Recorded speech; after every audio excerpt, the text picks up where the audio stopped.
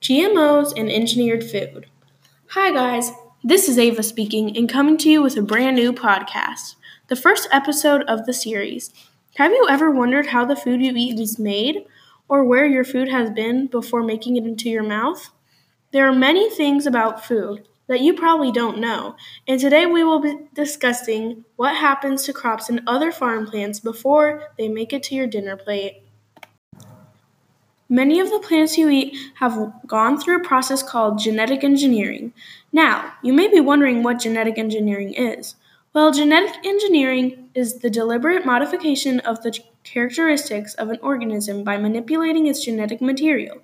There is a difference between artificial selection and gene modification. The difference is that artificial selection combines traits in a species, whereas genetic engineering creates new traits. The topic I chose for this project was GMOs and engineered food.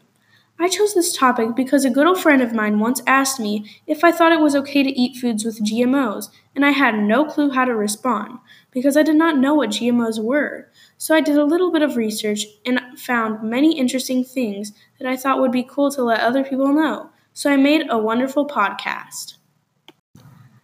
GMOs help humans and their jobs. It can also affect how a plant grows and many other things. Some examples of GMOs and engineered food include how GMOs make farmers more productive and reduce the need for chemicals to control bugs. GMOs are also found in 3/4 of America's processed food. Did you know 28 countries plant genetically engineered crops? GMOs have also saved Hawaiian papayas. Also, Monsanto's bug-killing corn is used so much worms that feed on it are developing resistance, so they might need to make it stronger, which will probably affect the corn more. This has made a difference in society because shoppers remain cautious about GMOs in the food they buy. Organic manufacturers think they will see more people buy organic food because people are afraid of GMOs. People think that they can get some kind of disease or sickness by eating the foods that are not all natural and that have GMOs inside of the food to help the plants grow.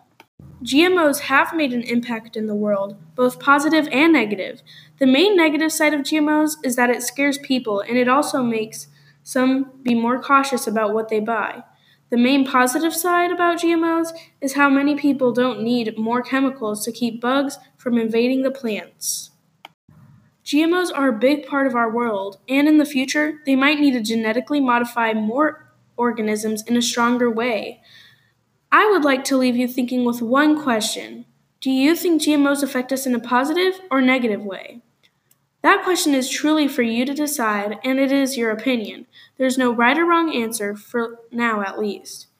Thank you for coming and listening to my podcast. I hope you learned many new things and enjoy the rest of the episodes coming up.